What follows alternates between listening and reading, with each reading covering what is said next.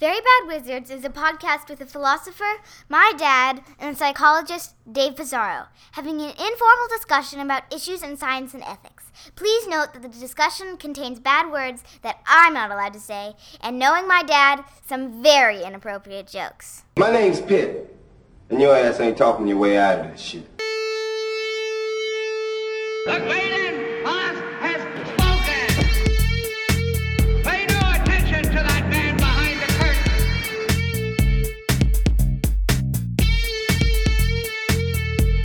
Who are you? Who are you?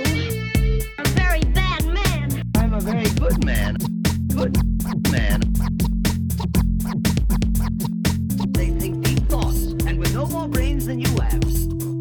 Pay no attention to that man. Anybody can have a brain. You're a very bad man.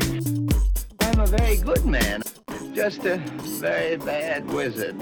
Welcome to Very Bad Wizards. I'm Tamler Summers from the University of Houston. Dave, you're a Kantian. Don't you know that it's morally wrong for you to sexually objectify me? That's wishful thinking on so many grounds. I'm Dave Pizarro from Cornell University. No, when I make love to you, it's really just to your soul. Because honestly, That's what I thought, it's but just now out it's of like pure duty. It's out of pure duty. It's the ultimate Kantian lovemaking. you're using me as a mere means to your perverted ends. It's only naughty if you're Kantian. Like, Yeah. No, it can't be hot if you think it's totally okay to. that's right. to do. No, Kant has made, finally we have someone that makes sex hot. This is why it's so amazing that you're such a big fan of him, is he goes after all your babies. Masturbating, sexual desire. I'm telling you, it's just hotter that way. It's all these people raised in like these hippie permissive families where like it's okay to have sex with whoever you want as long as you respect them. Like, how do you get pleasure out of that when you don't think it's totally wrong and have shame and guilt afterwards? Like, to me, it's like a ramping up the pleasure of the sexual encounter to know that you're going to feel like shit afterwards. To know that you'll have violated the second formulation of the categorical imperative. I mean, I may need a few minutes actually now, just thinking about that. So, See, go do guilty masturbation and tell me how wonderful it is. All right, now that we're back, right. good edit. Oh man, I feel so relaxed right now. That was incredible. So we are referring this thing that both allowed us to individually gratify ourselves is the latest in a series of Eon, that magazine, Eon philosophy, like trolling, clickbait, like just it's almost like the fake news of philosophy, or It's like a boring BuzzFeed. the click yeah, or like right, BuzzFeed. I don't even totally believe that they're written by different people because they all have the same structure. You take something natural, you take something like totally unobjectionable in every way, one about like having children, like having your own children rather than randomly distributing children, and then there's another one about democracy being bad, another one about this, right? Sexual objectification. So this one says that what's the title of it? Why sexual desire is objectifying And hence morally wrong. And then the cover art is still of a nude model from the 1800s. Yeah, in fact, we posted this on Facebook, and yeah, she's you sometimes think of these models from that period in history, 1839, as maybe like not quite meeting It's our not up to the standard, not to the Cosmo standards. Yeah, but I don't know. She looks fine. The intent was totally to arouse and then make us feel really, really crappy for getting aroused. So I felt crappy reading it for sure, but not for the reasons you intend. Right.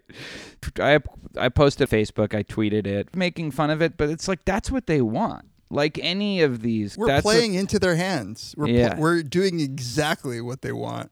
But here's the thing.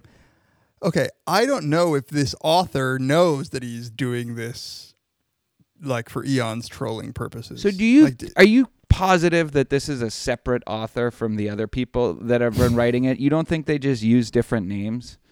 I mean, if they did, they went out of their way to like actually create a whole like web history of Did this you guy's look this work. guy up? I totally looked him up, and so his name is Raja Halwani. Yeah. And he actually got his PhD in philosophy from Syracuse University, and he's like into the philosophy of sex and love, but in the most unsexy of ways that you can imagine. He's the author of Philosophy of Love, Sex and Marriage, 2010. Can you imagine reading his whole book? But anyway, let's talk about how you played right into their hands and tweeted it and Facebooked it, and now we're talking about it. Yeah, and I almost got annoyed, like people like responded angrily towards it, and I'm like, no, but like, what did I expect? You know, Yeah, why did I, if I didn't want that, why would I post links to it? Exactly. Yeah, so I guess we should just summarize the actual argument, but it's ridiculous, and it You rests on summarize some. it because you're the Yeah, content. so, I mean the argument is that it is intrinsically true, like it is just true of sexual desire that it requires objectification. Like that's part one of the syllogism. Objectification is like treating someone as an object is morally wrong, Which is therefore sex is morally wrong. Yeah, because you're violating the second formulation of the categorical imperative, which prohibits using somebody as a mere means. But also, he's saying that sex doesn't just make you objectify your partner, it makes you objectify yourself. Objectify yourself. He Yeah. says, when I am in the grip of sexual desire, so hold that image, I also allow another person to reduce me to my body, to use me as a tool. Kant You are saw a this tool, you process of self-objectification as an equally, if not more, serious moral problem than objectification directed outwards. I have duties to others to promote their happiness by letting him being used as a sexual tool. But I also have a duty to morally perfect myself. Allowing myself to be objectified opposes this precept, according to Kant. And this gets him out of the potential retort that if somebody is desiring of you to make them into an object, then it wouldn't be wrong. He's like, no, because they are actually harming themselves, and we can't. And allowing you to harm yourself, or all right. This is all, now that I'm reading this, when I'm in the grip, use me as a tool, it all just sounds like veiled references. See, I don't believe this is real. Listen to this. And with no desire, there is no objectification. Not even love can fix it. When the desire is high, when the sexual act is in full swing, my beloved is a piece of flesh. Though love does lead to occasional cuddling, which is nice. Like, I just don't believe that he wrote that. You wonder about like sort of the learning history, like the contingencies in his environment of reward and punishment that led to the writing of that paragraph. No, I just think that it's not like an algorithm that writes these, but they all have the same sort of structure too. It's like you put this ludicrous argument, and then you consider an objection, which is the farthest thing from the objection that any sensible person would Exactly. have. But really, what's the big deal? That's the objection. Like, you just put forth this completely ludicrous argument, and your objection is, okay, you're right. You've convinced me that it's wrong, but really, come on, what's the big deal? No, that's not the objection. Worse things have happened and will happen. That's the objection to this ridiculous argument. Every single article has that structure of they consider some objection that like concedes the main force of their argument, but pushes back on the magnitude of the conclusion or something like that. No, you're right. It follows the structure of like argument and like imagined audience raising these it's in some sense, good writing should be like, it's a parody of good writing, where it's like, you might think to yourself, Right. surely David Pizarro is wrong because, he sticks gerbils up his ass. No, I wasn't thinking that at all. Like, that's not why I think he's wrong. Like, the way that he just takes like the Kantian view of objectification as being morally wrong, he just takes that as like, just, clearly this is such an intuitively right view. So your objection isn't even to Kant. It's like, no, well, maybe despite the true wisdom of Kant, it could still be good to have sex. Nope. And he says, there's a snag. The capacity to reason is what makes people ends in themselves, worthy of moral respect, according to Kant. And what's objectifying about sexual desire, which is a new argument that he's raising here, is its ability to numb a person to reason, both in themselves and in others. Its power is such that it makes our reason its servant. Our rationality becomes the means to satisfy its goals. It has been the downfall of kings and leaders, but not queens. The ruination of relationships, the seedbed of queens. lies in the pursuit of getting laid. Me too. I love atonal music. It's like they put this little bits of like alleged comedy in it. Like I'm telling you that this is all the so- same person. First of all motivation and some, like the desire to eat. I guess what I'm just mad is that he scooped the gist of my article, why it's wrong to poop. Right. Because you can make all of these same arguments. When you really want to poop, it's like reason goes out the window. It's Yeah. like, well, I will lie and say that I love atonal music if I really have to poop. You really have to take a shit, and it's just So he says, is it possible to have sex without objectification? Of course. Prostitutes do it all the time. So do many long-term couples. It's like he's missed what sex like between two loving people really is about. It's like I couldn't help but read more about his psychology than about what sex is. It's like he got it wrong, and it doesn't surprise me that in a piece that seems like it's sort of passing itself off as self-aware. With these little asides. Yeah, exactly. The idea that the only kind of sex that's okay is with prostitutes. When I had sex with my wife, that's wrong, but I like try to make up for it by having sex with a prostitute. And I'll just say, when you have sex with your life, it's not that you lose your power to reason. It's more like it doesn't change. You never really have that much. You're never really good at it. So I don't think there's I can do modus ponens, just not modus ponens. Which card do I need to turn over to figure out? I lose all my Bayesian powers. You're just a dumb frequentist. Like when you're, you think Linda is a feminist and a bank teller all the time. Right, that's more common. Yeah. We should have said what we're doing our episode on, the real substance. Why don't you go ahead? So it is, and we will talk about this in the second segment. It's a paper. So we're going back to some meat and potatoes, Very Bad Wizard. It's been a while since I guess Paul Russell's paper, which was also about free will, now that I think about it. It's almost as if I taught a grad seminar. What's funny is that if I bring up a topic that we raised in like 2011, you're like, we've done that already. And like, here we are. It's like more Straussonian shit every week. Anyway, we're doing a paper on Strawson and free will, but this is by Victoria McGeer, philosopher at Princeton, and it's certainly a different kind of paper. It's really not as much on free will. It's more focused on the ways in which our beliefs about free will might affect our institutions and the way we relate to each other as a moral community. So it's called Co-reactive attitudes and the making of moral community. Yes.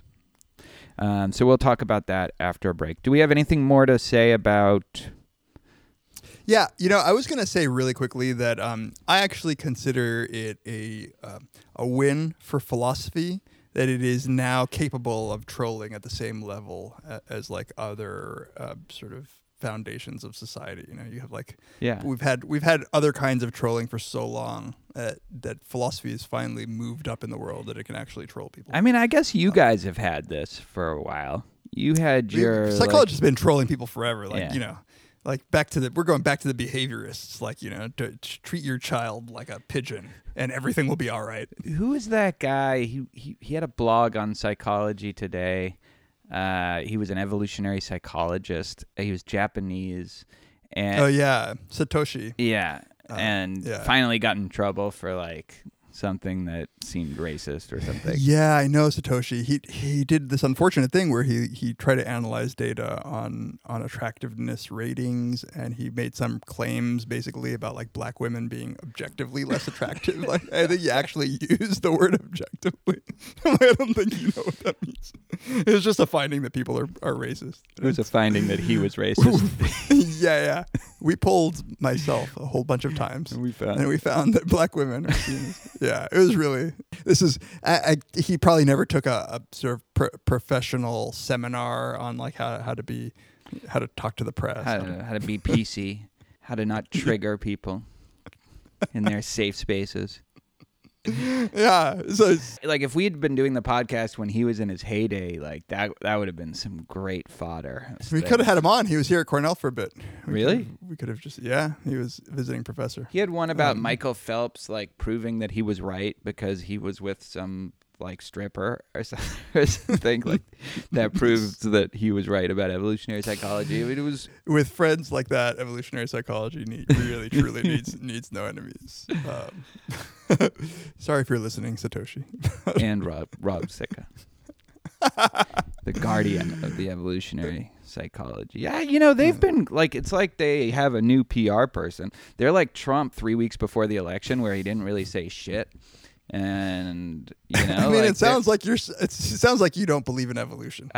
So I actually have no big serious issue with evolutionary psychology. It's just that like it's amazing how they've been you not might have evolved from a monkey. They've been out of the news lately. Yeah, there's more pressing matters. I guess.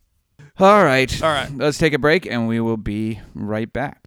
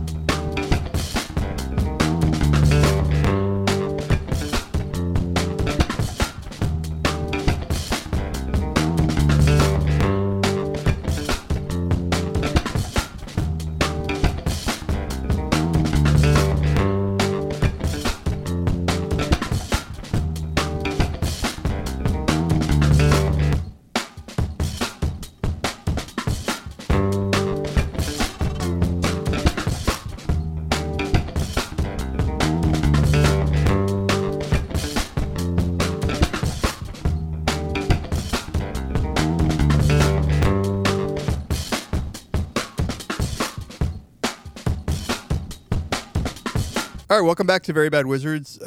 Before we get to talking about Victoria McGear's paper on co-reactive attitudes, we'd just like to take a moment to thank everybody for their support. It's, again, I guess we say the same thing every time, but we really, truly appreciate all of the emails. We got a lot of good response from Paul Bloom's appearance. That was actually really fun. A lot of people agree with me about Ex Machina.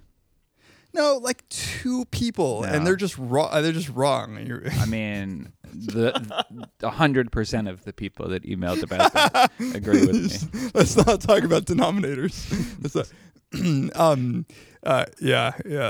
That it is true that the 1 or 2 people who bothered to reach out, it's because why would you reach out if you have the common sense view? It's like me writing an article about sex not being morally wrong. Like, who would read that? As always, I am the real feminist. So thank you all for your emails and for your support. If you would like to contact us, we always appreciate your emails, your tweets, your Facebook messages. You can email us verybadwizards@gmail.com. On our website, verybadwizards.fireside.fm, there's a contact page there if you want to use that. Tweet us at verybadwizards, at Tamler, at Peas. You can help support us in more tangible ways, which we really appreciate, by going to our Patreon website. You can either click through the donate button on our page or just go to patreon.com/verybadwizards and just give us even a buck per episode is really making a big difference. Or you can click on, especially now, the Amazon. We should have said this before. The Amazon affiliate link, where you can purchase things as you would normally, but just go through the Very Bad Wizards affiliate link, and we get a little piece of we can buy our daughters nice things. If you're buying textbooks, if you're buying late Christmas presents, just bookmark it. That's what I do. So that I can remember that. And iTunes reviews, iTunes, we really love those. We've gotten some good ones too. So, yes, thank you, everybody. We really appreciate hearing from you, and we really appreciate your support. And we're just doing these. I mean, this is episode 105. It just keeps going. I was talking to somebody about like, nobody can believe when I say for over 4 years now. But, okay, so today we are talking about this paper by Victoria McGeer, who is one of the more interesting and coolest philosophers out there. I got a chance to hang out with her a bit at a conference in New Orleans. She is also married to Philip Pettit. They are kind of a philosophy power couple, but the nicest philosophy power couple you can imagine. And they're both professors at Princeton University. So this paper, Co-Reactive Attitudes and the Making of Moral Community, it starts out defending a Strawsonian view of blaming attitudes and practices, a Strawsonian view of holding responsible, as Strawson articulated in the best paper of all time, Freedom and Resentment. She then discusses how damaging it can be to our institutions of punishment, especially, to ignore Strawson's insights. And in this section of the paper, she takes a few shots at our old friend, Josh Green, our old friend and podcast dodger, Josh Green, and Jonathan Cohen, and their paper for the Law of Neuroscience.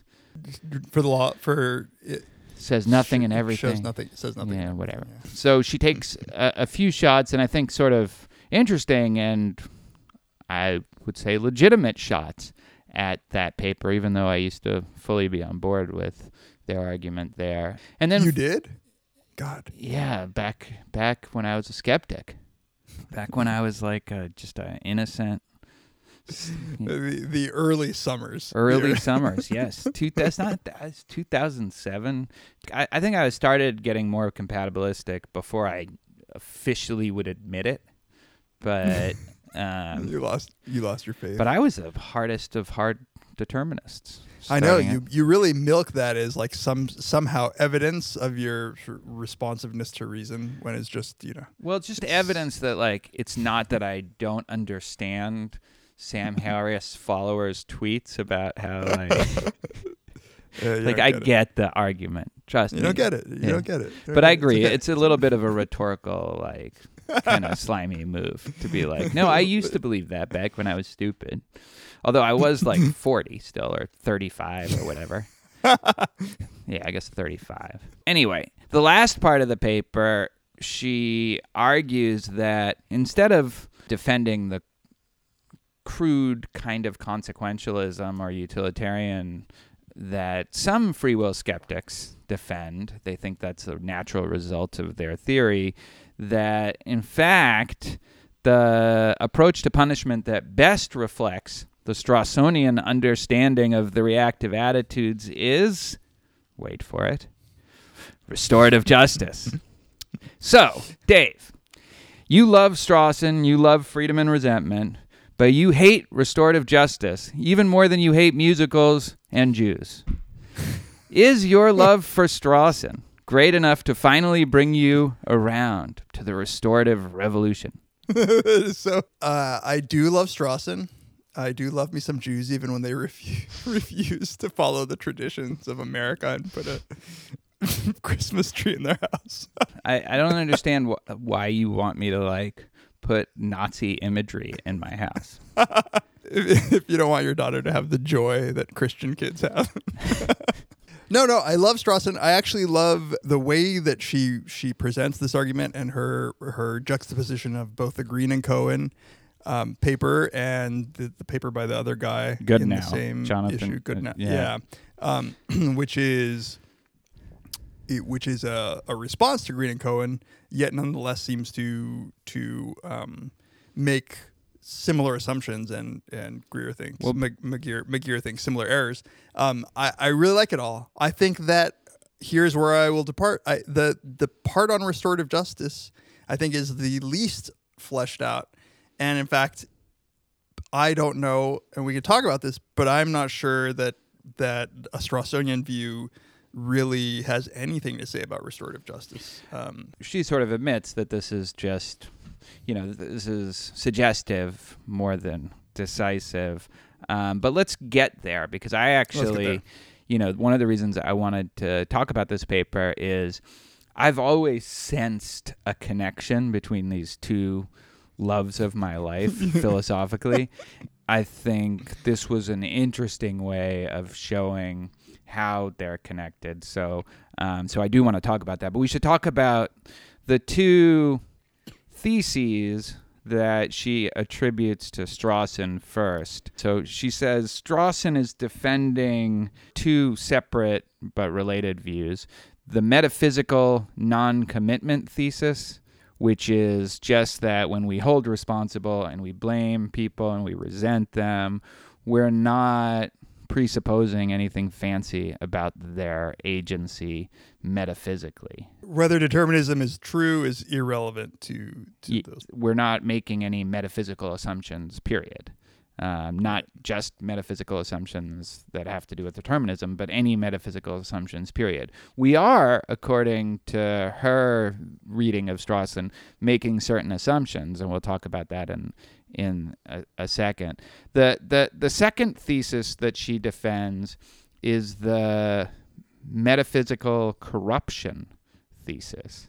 Well, does she defend it? I mean, Well, she says this is what Strawson yes, says. right. But I think she does defend it, because this is what she thinks Green and Cohen and Goodnow are falling prey to. This is the view that if we start assuming that libertarian free will is necessary for holding responsible and resenting people justly or appropriately and blaming them, then this will damage the way we relate to each other, and also has the potential to damage the way we approach certain institutions. If we make the mistake of ignoring the truth of the first thesis, the metaphysical non-commitment thesis. So if we start imagining, like Sam Harris does, like old me used to, or younger me used to, that libertarian free will is required for moral responsibility, this will hurt our relationships with each other, which is, I think, more what Strawson was focused on. But then, but also has the potential to erode the potential of certain institutions at the level of policy or the level of the state, including our criminal justice, our approach to criminal justice. And that's what leads to the discussion of Green and Cohen, and then ultimately to restorative justice. So let's talk about these two theses. But I wanted to say really quickly, though, that we should at least give a little bit of a description of what Strawson means by reactive attitudes, even though we've talked about it many times. Maybe somebody's listening for the first time. Yeah. And so, on Strawson's view, the reactive attitudes are those. It's a particular way of responding to people who have acted immorally.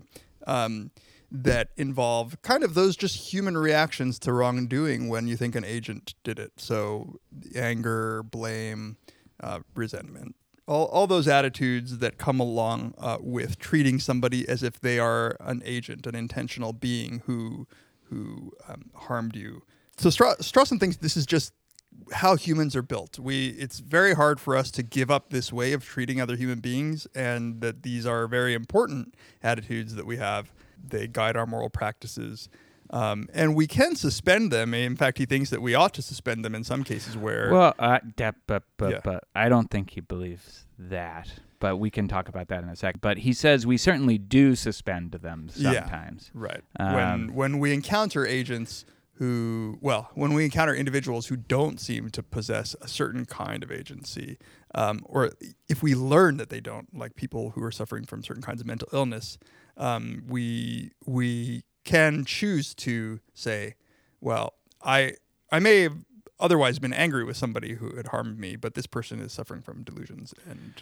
And we can do this. He gives a bunch of different categories of people we tend to take the objective attitudes towards. So small children. The objective attitude meaning that you don't treat them as moral agents. You don't resent them. Like they can, even if they harm you, you won't be angry about it. You might be frustrated or disappointed, but you won't be angry at them. You won't resent them. You won't feel indignation when they do it to somebody else. So it's really about it's different ways of responding, different sorts of emotions that you have towards these people. And I think we do have some sort of power over whether we want to adopt this. He even says sometimes we just take it towards ordinary agents, ordinary people, just because as a kind of temporary relief from the strains of human involvement. So you can get I think this is a really interesting point, and there's a paper I want to discuss at some point down the line is by Michelle Mason, who talks about this in great detail. But he does have this addition, which is sort of curious, that you can be involved with someone in a very emotional relationship, and then the stress of that relationship becomes so great because of how angry you get when they treat you poorly, that at a certain point you can just decide, okay, you know what? They're cut off from this range of feelings. I am just going to take a step back and treat them like a thing, treat them like... It's like he's in my mind about my relationship with you. Right. It's like I have to do this with you a lot. I go back to 2007. How would you have thought of him then? And I get this very Zen sort of. That's why I never get mad or I never yell. So there's all sorts of reasons why, but most likely it's because we think the person is incapacitated in certain ways, like they're sociopaths or they're... right. Here's why I jumped on you when you said he thinks we ought to take the objective attitude, or that some people will say that he thinks it's rational to take the objective attitude towards people who have certain mental deficits or conditions, or, someone with severe autism, or somebody who's under great temporary strain. He never says anything like that. He doesn't say anything bordering on it when it's rational to take the objective attitude or when we ought to take the objective attitude. He really keeps it fairly descriptive. He's just describing our practices and the ways we relate to each other. How McGeer interprets Strawson is saying the kinds of people who we think it's appropriate to engage reactively to, so feel resentment, feel anger, blame, hold responsible, are the kinds of people who are capable of receiving the message and as part of this dynamic process that allows us to get along as a kind of moral community. So this is why I kind of wanted to talk about this first point, because I think that and maybe I liked it because it does pushing a particular view of what the reactive attitudes are, and she says she is mounting an argument for that they are tracking something. And I think that's critically important, that the reactive attitudes are tracking what we view as certain capacities.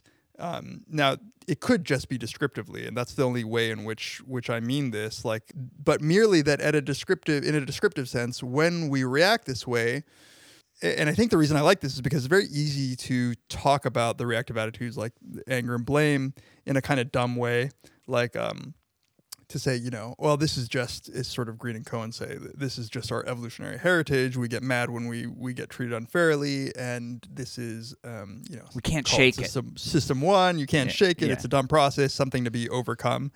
But I think that McGear's view is more closely aligned with how these emotions actually work. That they are both tracking features of the mental state of the person who acted that you believe. So all of the things that gave rise to you doing something, Tamler, that pisses me off. I have some view of your agency being involved, your choices, not metaphysical, but just psychological, and also I think her central point, they are essentially making a claim about how you will respond to those reactive attitudes. Right. That is, I communicate them, not strategically or explicitly, but part of what it means to express my disapproval is a belief somehow that my disapproval will give you a certain reaction. You'll be responsive to me saying, hey, I don't think that was a nice thing to do, or it was fair, or whatever. And I like that because it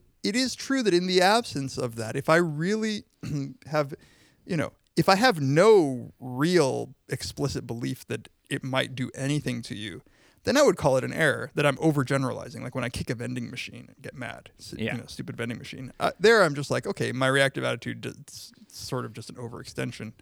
I guess what I'm saying is it's a more cognitive view of emotions, and one that I think I've tried to defend, but she just says it better than I've been able to say it.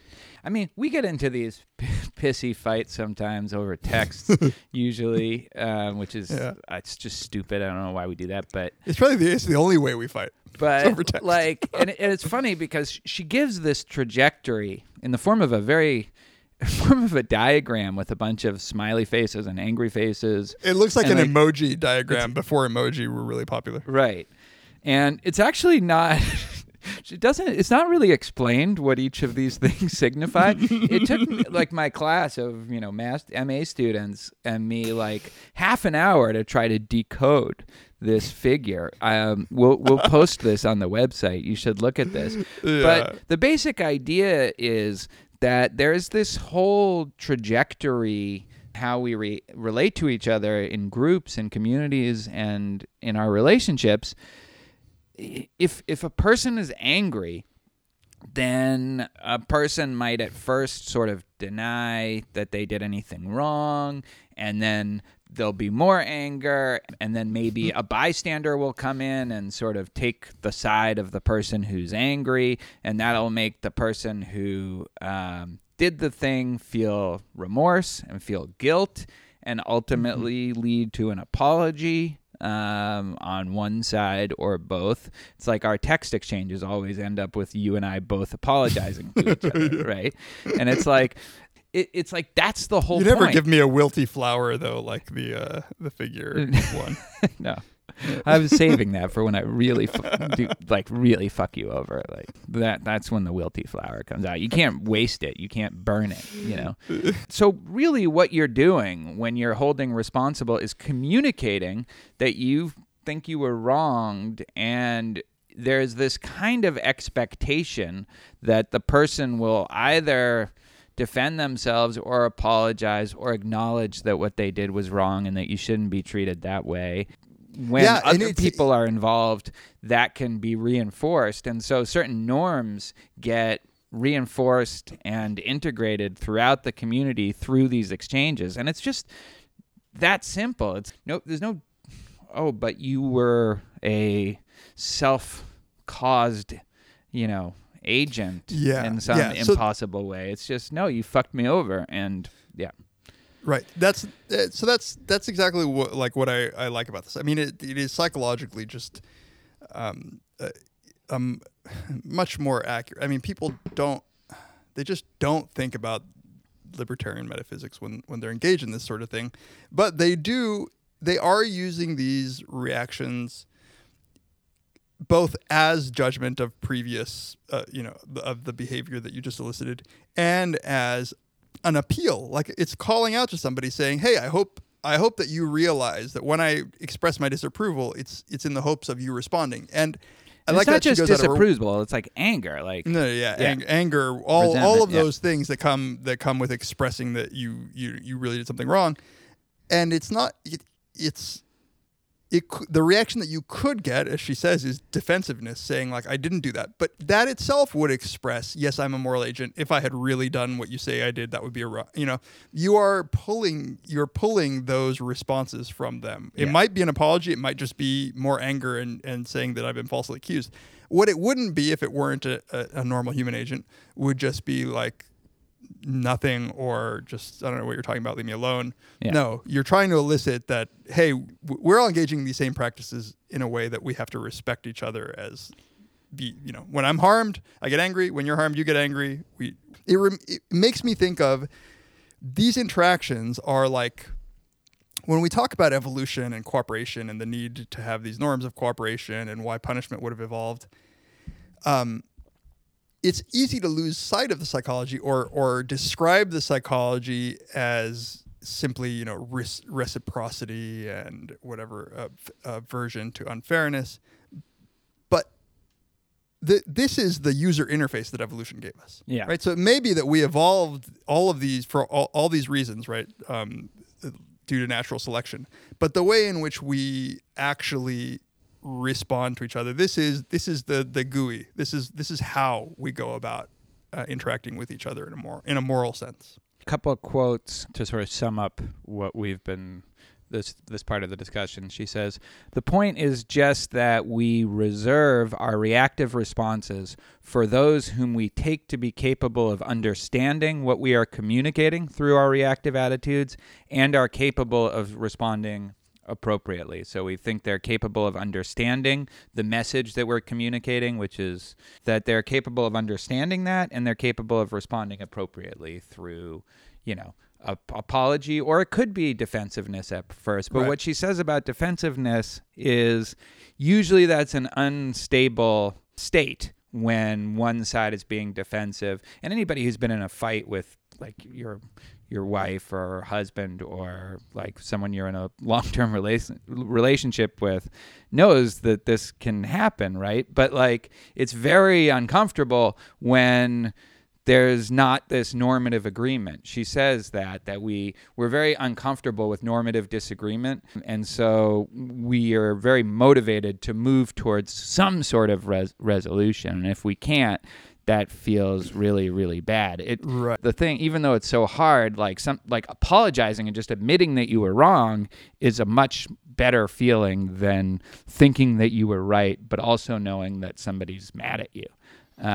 So this is an interesting point. I highlighted that where she says morally capable agents have a basic human need to reach agreement on the normative significance of what they do to one another.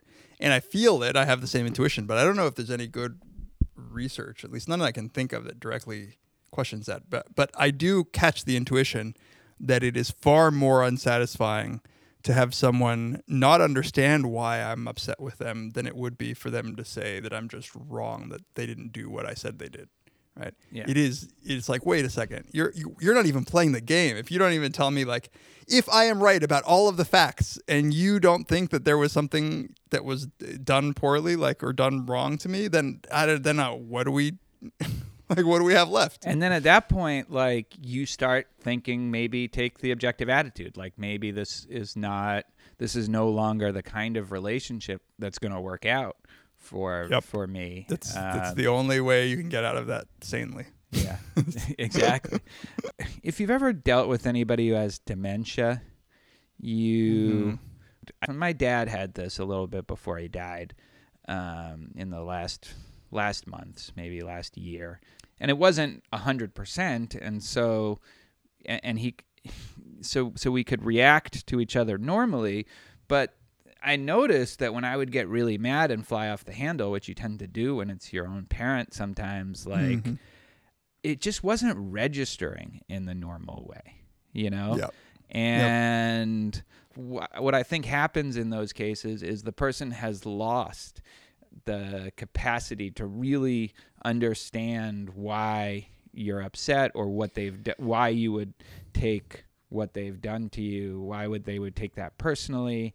And no, it's actually really confusing. It's really confusing to get the metaphor of a user interface. It's like there really is like a bug in the system, and you express this sort of reaction, and they're confused. And right? you're sometimes maybe confused, they too, even like- forget. Yeah. They don't realize what they said. And yeah, it's totally confusing for you. And you're like, oh, okay, like I have to just consistently remind myself that they don't have the capacity to.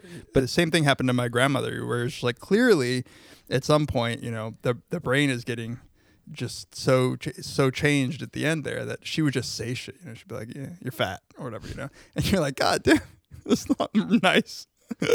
But you there's where you stop fighting the battle that you would have with any other human being who had said rude shit, But then the flip side of this is it's like you're paying a kind of compliment to somebody when you get angry at them or when you resent them. She says, when we resent somebody or express anger, or it says to the recipients that we don't despair of them as moral agents.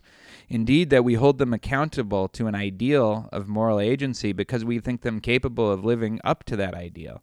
So reactive attitudes communicate a positive message even in their most negative guise, even in the guise of anger, resentment, and indignation. The fact that we express them says to the recipients that we see them as individuals who are capable of understanding and living up to the norms that make for moral community.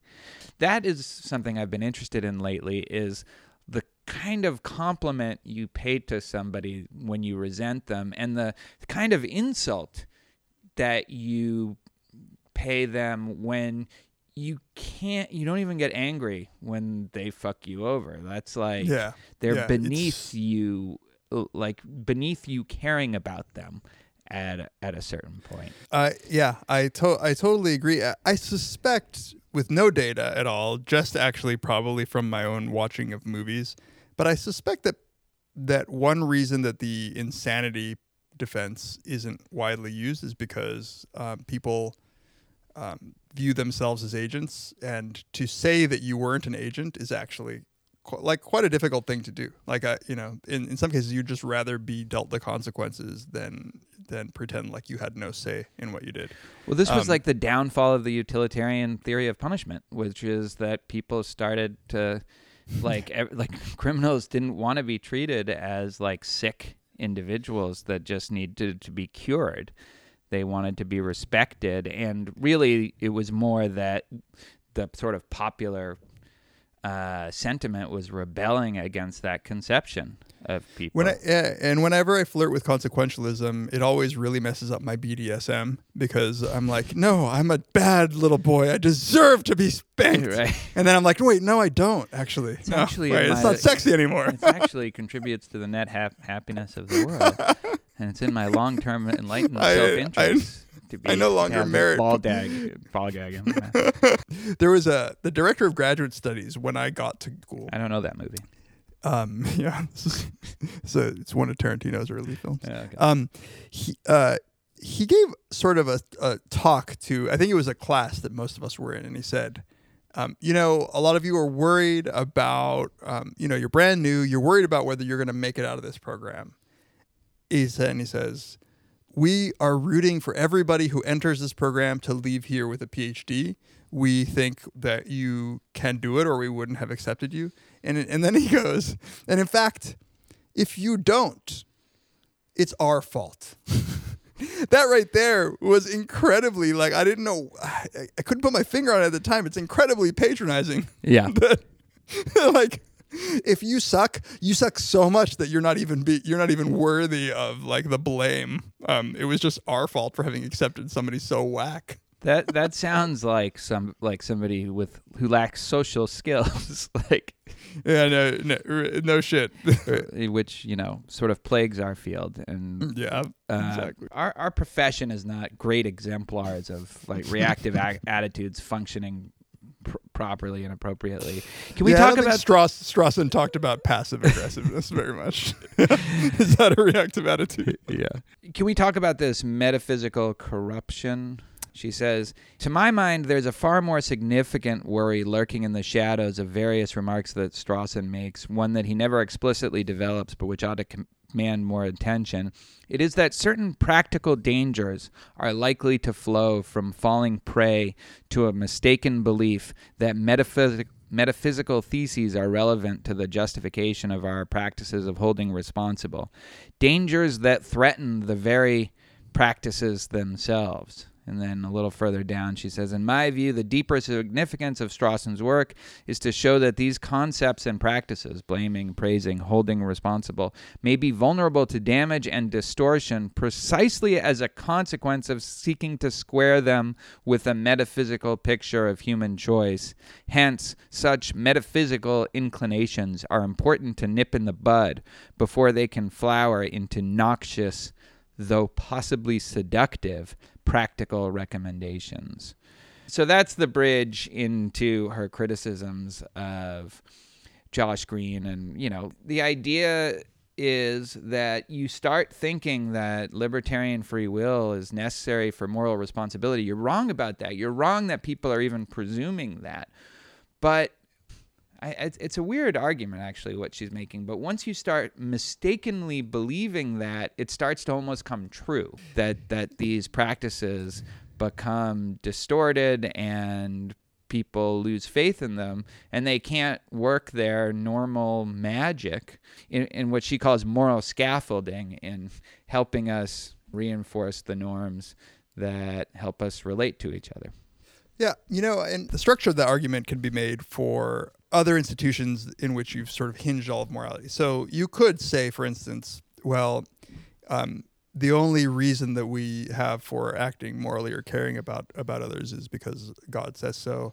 The minute that you stop believing in God, then it just follows that all of a sudden you question all of these practices. Right. And I think her argument is that it was a mistake to begin with to hinge it all on this sort of one-legged stool of libertarian free will, because you take that leg off and you just fall flat on your ass. That's a good analogy. Yeah, exactly. Mm-hmm. So for a person who believes it, once they lose their faith in God, they're going to lose their faith in certain moral practices that didn't depend on God in the first place, but they don't recognize. Yeah, no, that. You've congealed all the intuitions into that one leg, you know, and it's like, no, that it really is the case that libertarian free will might not be true, or at least it's easy to convince people at this point that it might not be true, and so you've undermined the whole practice. But if you ground it in something much more, I don't know, psychologically accurate or something that captures human psychology, you'll realize that it's not all right, and that leads to sort of the empirical arguments that. It's a pretty robust, like the reactive attitudes are pretty robust. Like maybe you can convince somebody for, like, you know, in the time that you're interacting with your dad after you've been mad and you kind of suspend it because he has dementia or whatever, you know, but guess what? Probably the next time you see him, if he says something mean, you'll react the same way. She then makes a separate, like, so Strawson in some ways was worried about this, but in other ways wasn't, because he thought, they may think at some sort of weird theoretical level but as soon as somebody treats them badly, they'll go back to resenting them if they're just the normal kind of agent. Right. And so because essentially in our relationships, those are the attitudes are so deeply ingrained that it's just very hard to give them up, no matter what your theory tells you. But at the level of social policy, she says, this is where these kinds of ideas can really be damaging and destructive, and by completely well-intentioned people. The example being criminal justice. All of a sudden, if this kind of idea seeps into our thinking about criminal justice, then this will lead us to a kind of superficial dichotomy between a utilitarian form of punishment or a kind of retributivism that's based on the illusion of free will. So, and I think this is actually an important point. So I agree. I'm sympathetic to the view that human beings will never actually, like the everyday practices of blame won't be touched too much by these by whatever threats to libertarian free will. In fact, I want to mention really quickly here, I was just looking up the paper. Adina Roski's made an argument like this in a Trends in Cognitive Science paper on neuroscientific challenges to free will and responsibility, in which she concludes essentially that she doesn't think, first of all, it's not a new thing to threaten free will. It's just a different kind of threat. People have been pretty, from God's foreknowledge to behaviorism and Freudianism all the way to neuroscience. She's like, it's pretty robust, right? Newton. Yeah. And Eric Helzer, a former grad student of mine and of ours, and I wrote a paper called Stubborn Moralism and Freedom of the Will, where we kind of argued the same thing, that basically, like, you know, people, we're just going to treat other people like agents. That's just going to happen. But her point is, and when we don't, it won't be because of no, it won't be because of that, yeah, right? belief right. in You know, even a sufficiently complex android as the ones in Westworld, which is the whole reason to talk about this. Has anybody suggested that you watch Westworld? That's like some sort of teen drama, like. Yeah. But her point that, you know, you don't have to convince 7 billion people that free will doesn't exist. You just have to convince some eager lawmakers, and you might actually change the practices of institutions. And that is, you know, I'm still not sure that people would allow this to happen, but it certainly is a much easier route for philosophical ideas to gain ground. Yeah, so she takes this Royal Transactions Journal issue where the Green and Cohen paper first appeared, along with a bunch of other papers. They defend a very common free will skeptic line. Again, this is a view that I used to endorse. You can look it up in my dissertation. It's not all about you. Can you just... It is about me. Suspend the attitudes, David. Suspend serenity now. This is a paper where they essentially say that our law is officially compatibilist in the sense that all it presumes about people is that you need the capacity to reason in order to be morally responsible, like guilty mind, mens rea, like supposes something that nobody disputes that we have, but that's based on a lie, because our intuitions are, according to Green and Cohen, that you have to have libertarian free will in order to be morally responsible. And being reason responsive is like a proxy for us to thinking that somebody has libertarian free will. So we don't really care about whether somebody's reason responsive. We just take that as a signal that they have libertarian free will, and that's why we think that the law is right to hold people who can respond to reasons morally culpable. But once once neuroscience shows us that there's no such thing as libertarian free will, we will start to realize that nobody deserves punishment for anything, and we will start to punish people according to good old-fashioned utilitarian principles.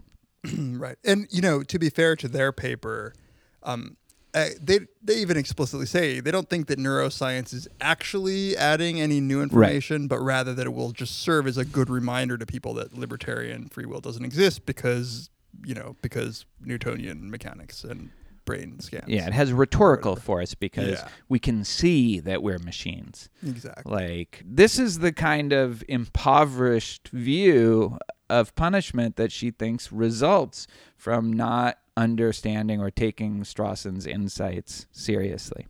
And so I guess we should cut to the part where she links it to restorative justice, but she also, or at least links it to what it would really say for practices. But she also goes on to criticize the opposite view that is also in that same edition, that criticizes Green and Cohen for falling prey to the same assumptions, for actually buying into this view that libertarian free will is at the heart of all of our moral practices. Which, you know, I have to say, like, I know it's not going to some people's minds just won't be changed. I mean, I think we've experienced this. We've talked this to death, you know, with Sam Harris on a 3-hour podcast, and it is. And he was just getting started. And he was just getting started, and some people just won't. They can't escape the intuition that if there is no sort of metaphysical free will, then we just can't blame and punish. But I do think at least she takes a little bit to task even if you believe that, it's unclear that a utilitarian-based form of punishment follows. Well, this is the Goodenow view. So she says, she describes that view as, this argues for a criminal justice system that is organized around staunch retributive principles, holding people responsible and blaming them for their actions, even if, in some deeper causal sense, they are determined to do what they do. Goodenow agrees with Green and Cohen that this is effectively how our current penal system is organized. So his policy recommendation is to leave well enough alone. So it's like on the strategic fiction view of the reactive attitudes, a retributive approach to criminal justice is bound to deliver the best societal outcome overall. So this is like the illusionism view. Yes, it's a fiction, it's an illusion, but don't get rid of it because it's actually leading to the best result. So it's a kind of different. It's consequentialism. Don't tell everybody the secret of consequentialism because this shit will stop working because it's not a very good psychological motivator. That's a dumb view. It's bullshit. I mean, look. Just bite the bullet and say your view requires sort of empirical evidence for what form of punishment or whatever, or reward or anything is going to lead to the best outcomes, whether it is unfair treatment of some people or widely fair treatment or retributivist, expressions while we're beating someone to death. Like, it's all an empirical question. Right. And so, just bite the bullet and say that. It may very well be that we have to respect certain ways of doing things because people would be up in arms if we didn't do it. But don't just assert. Don't assert and don't pretend as if you secretly are motivated by consequentialism, but really you just are a fan. Oh, so you see him as disingenuous. I see it as strange that you would conclude that everything that is here and in place is the right way to do it. I think that if you took that view seriously, it would require you to really think twice about whether the practices we have are the most effective. Because I think on the face of it, clearly they're not as effective as they could be. I mean, it would be a remarkable coincidence, right? It would be. That we have these fictions that are in place that are actually like the right fictions to lead to the best possible outcome. I don't know. Like, I haven't read that article, so I don't know what like evidence he brings for that, but it's such an enormously complex empirical question that exactly. I would be shocked if it's even remotely plausibly supported. Yeah, you're basically saying like, well, I'm too lazy to engage in that empirical endeavor, so let's keep everything going as is. The other thing I'll say finally about this is that I've said this many times, but it really pisses me off that people assume that when you deny libertarian free will, that this somehow means that you're going to open yourself up to the compassion for all human beings. Yeah. It's a crock of shit. It doesn't follow at all. Like it makes no difference. And in fact, if it motivates you to adopt a utilitarian approach, being a dick to some people who don't deserve it just may be what works. Like, it just may be what works. Like, bite the goddamn bullet. I think, though, there is this sort of view that, and again, I've promoted it. Like, I think I was actually fairly good at promoting the light side, the nice side of free will skepticism. Right. I painted a very rosy picture of it, and I still buy at least some of it. But yes, what I think I underestimated, what people like McGeer and Michelle Mason and this guy Seth Shabo, my colleague Justin Coates, in responding to that view, the kind of optimistic skeptic view that's defended by Dirk Pereboom, and my early work is the dark side of taking your early work. I'm gonna the dark side of I'm trying to trigger reactive attitudes on your part. The dark side of taking the objective attitude towards somebody is this kind of disrespect that you're treating them, and the idea that you would do that to everybody at all times is something that it's way more radical than I think some of the skeptics fully understand. It is particularly smug, and I don't know if it's just and it's a smugness to it, I guess. Too. It almost shows like a disconnect with how human relations actually work. Yeah, as I think I said in the podcast with Sam, if it undermines resentment for blameworthy actions, it will undermine positive feelings for positive actions as well. Like that you're not left with only love and fucking unicorns and puppies. You're left with no justifiable response that holds another person as worthy of any any of these reactions. There's no. Actually, if you look at some of my earlier work, my earlier publications, you'll see that belief in unicorns. Reactive attitudes have been turned off. Just let's get to the restorative justice part, because I'm not sure what follows. No, maybe not. Maybe I don't want to talk about that. Does your early work have anything to say about it? What can I cite? All right, fine. If you really want to talk about restorative justice, I'll talk a little bit about it, but we got to wrap up. Yeah. Thank you. You want to bridge, since this is something you want to talk about? Why don't you? Introduce no. I mean, it seems like it's the part that you were most excited about talking about. But the view here is that, okay, let's take seriously the view right now that maybe libertarian free will really isn't that linked either normatively or descriptively to the practice of sort of moral blame and the reactive attitudes. So what does it say? What would an approach that takes seriously the real sort of psychology behind the reactive attitudes, and that makes use of it, like that actually like sort of capitalizes on some of the goods that it offers. Exactly, and the goods here really are, especially what she refers to as the co-reactive sort of engagement with another person. That you are expressing these reactive attitudes in the hope that it will elicit a kind of response where somebody will engage in a discussion about their actions with you and make amends or get mad or whatever, defend themselves. She has I like the term moral scaffolding that she uses. Yeah. It's like the moral scaffolding within a community. It just further entrenches or reinforces certain norms of how people should be treated, and it does it in a very personal way. So the thing about restorative justice is it allows for these attitudes to kind of work their magic within the process in ways that a very technical legal trial, where the victim might not even be present, isn't given much of a voice. It becomes a fight between the district attorney and the defense attorney over what are often technicalities.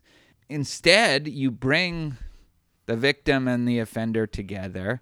The offender takes responsibility, admits guilt before taking part. So she gives like a couple of from this reintegrative shaming experiment that was conducted in Canberra, Australia for 5 years. Offenders are invited to participate in a conference to determine how their admitted offense should be rectified.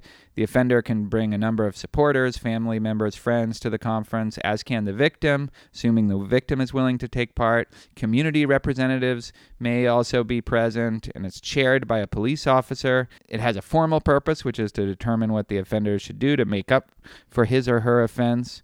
But the crucial byproduct is often that the offender comes to recognize the harm caused to the victim, and the victim comes to appreciate that recognition, and, as is often happens, the contrition that the offender displays. Out of these, this 5-year experiment that they did there, restorative justice practices, we've talked about this a lot, but greater offender satisfaction, greater victim satisfaction, greater sense that justice was done, and a reduction in recidivism rates. That's only been, replicated further since. Yeah, well, what were the effect sizes? What were the samples? But before so I did want to read a quote of where she ties in the Straussonian view into just the kind of program that you're describing, that you summarized, but I So Straussonian approach jibes more nearly with our intuitive understanding of what it means to treat an individual, quote unquote, fairly, i.e. is deserving of an appropriate reactive response. Its aim would not be that of brutally imposing punishment simply to achieve maximum deterrent effects, like what Green and Cohen were debating. Rather, it would strive to treat the offender as an appropriate target of moral address, holding up an ideal of responsible agency to the offender, while at the same time ascribing a capacity to live up to that ideal. In this way, it would treat offenders respectfully, recognizing their capacity for co-reactivity and thereby scaffolding them in their efforts of restitution and reform. So I guess, I can see what she's saying. I just don't think that a more sort of impersonal holding of an offender as accountable through our criminal justice system is disrespecting them as agents. I think that our formal laws as they are right now, in principle, do treat individuals as agents, except for those cases where they lack agency. That the Strassonian view doesn't say either way whether it's better to have face-to-face interactions with the offenders and the victims, or to have an impartial judge make a decision. So it seems like she's just taking a little bit of the Strassonian approach and defending this without much other than. So okay, let me push back on that. So it depends to what extent you buy, but I thought you did buy her view about what the reactive attitudes and these practices of holding responsible are for. And what she says, therefore, is to engage people in these trajectories of reactive exchange, get a kind of recommitment on all sides to the moral community. And this is what restorative justice does. It gets people through the criminal justice system doesn't allow for these attitudes to get expressed and be responded to in the direct way.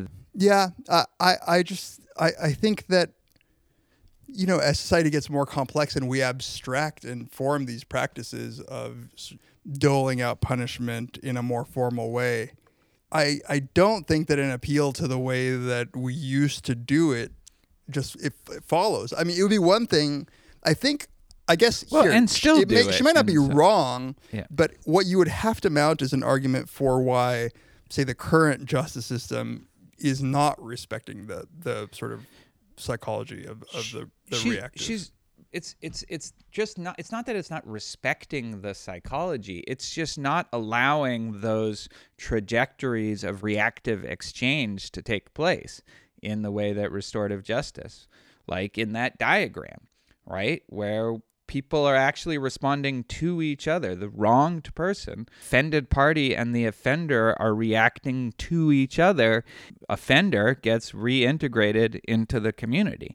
And the legal system doesn't allow for that to happen. The opportunity doesn't arise for these kinds of. I'm all with the interpersonal sort of. I know. That's why I would think you would love. Because I just don't, and we could just refer listeners to that. I just think that the potential for bad shit and bias and disproportionate punishment, all of these things without formal systems are really just how successful are our formal systems at dealing with that? What's the metric of success, I guess? You know, I mean, do you think that it is? Do you think 2.3 million people deserve to be in jail? Well, I mean, that's neither. It's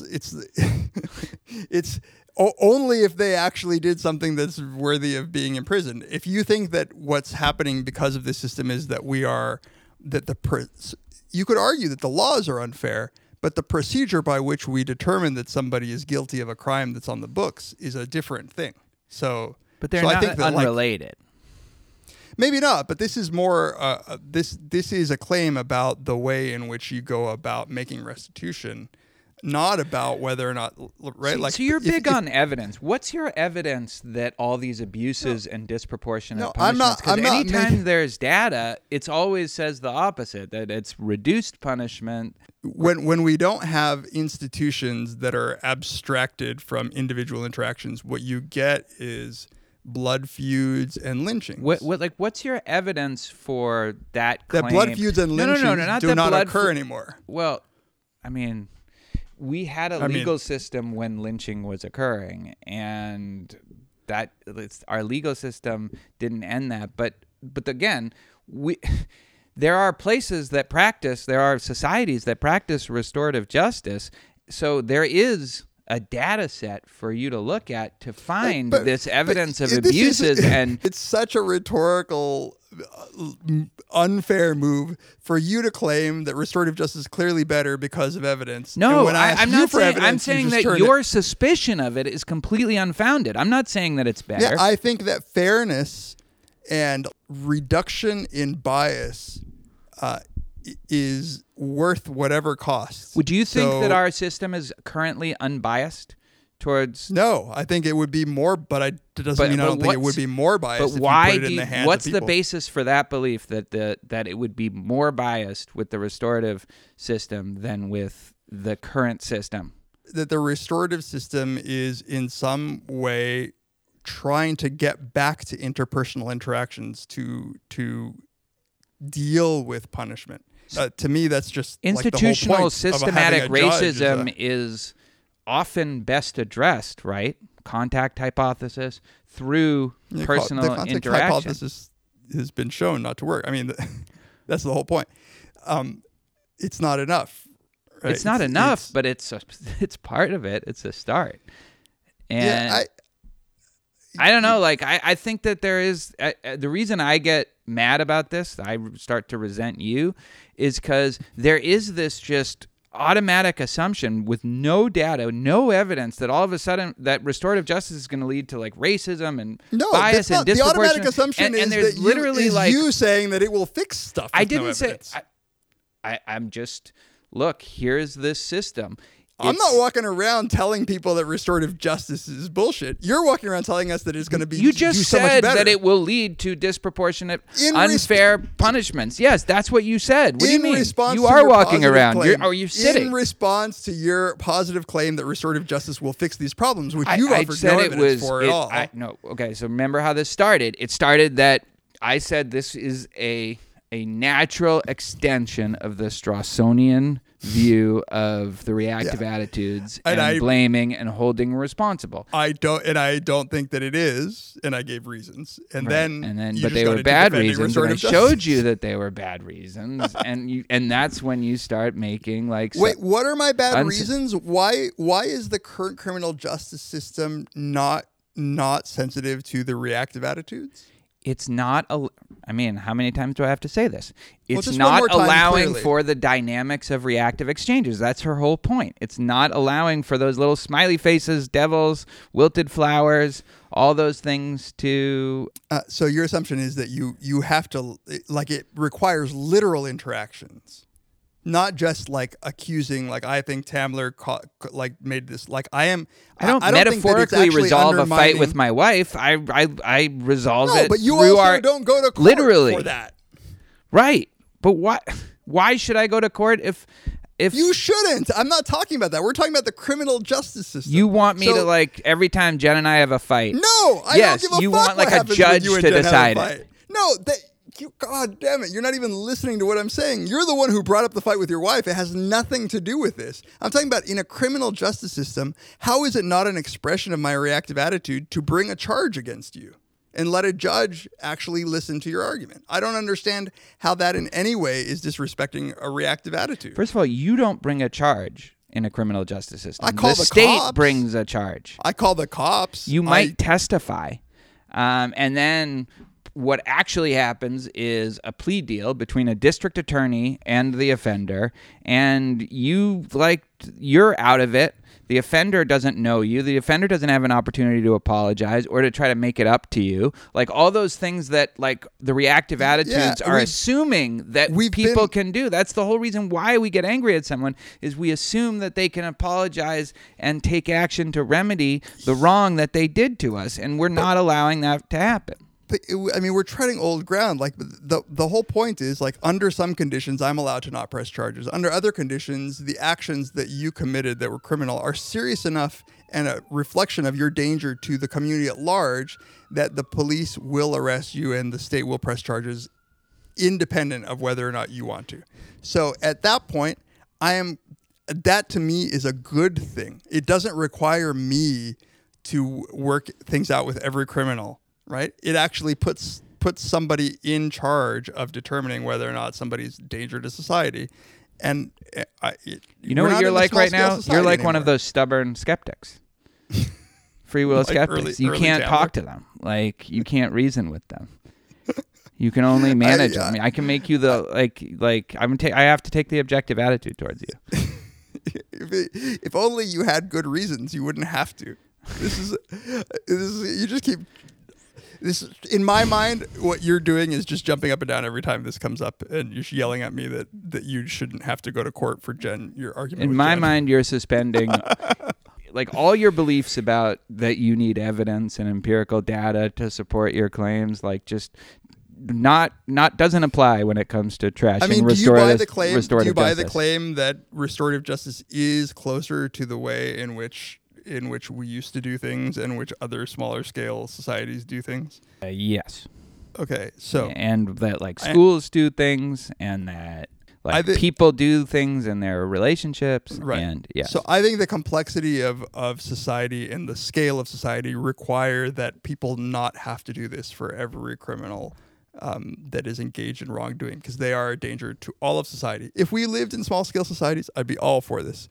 I just think that it's unreasonable to think that this is how things ought to go with everybody. Like so that's the first thing that you said that makes some sense. So congratulations on that. It could be that our society is just too anonymous and too large and too complicated but also note, nobody is suggesting that restorative justice just like that you force victims and you force offenders to get together every time any crime is committed.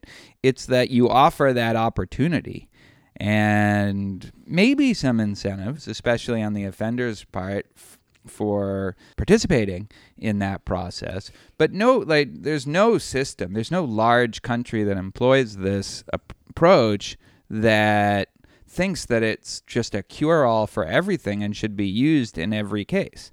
In fact, almost all of them require consent on the part of both parties. Yeah, that's fine and all. I'm only challenging the view that this is that it would be a better society if everybody consented to do this, which it seems like you're defending. I don't say that. Like I think you're probably right that there's a lot of kinds of cases, and maybe a lot of offenders and maybe a lot of victims where they wouldn't want to do it, and forcing them to do it would do more harm than good. So that's the first reasonable thing you've said. So all right. Congratulations. I'm not angry. I'm not angry.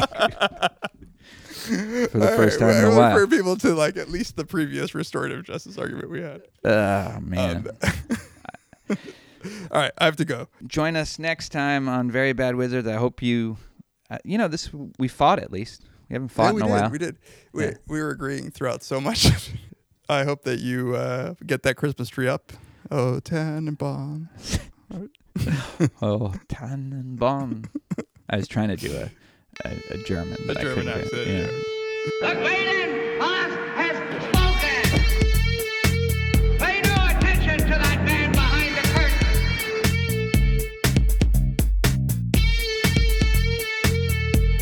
Who are you? Who are you? A very bad man. I'm a very good man. Good man. They think deep thoughts, and with no more brains than you have. Pay no attention to that man. Anybody can have a brain. You're a very bad man.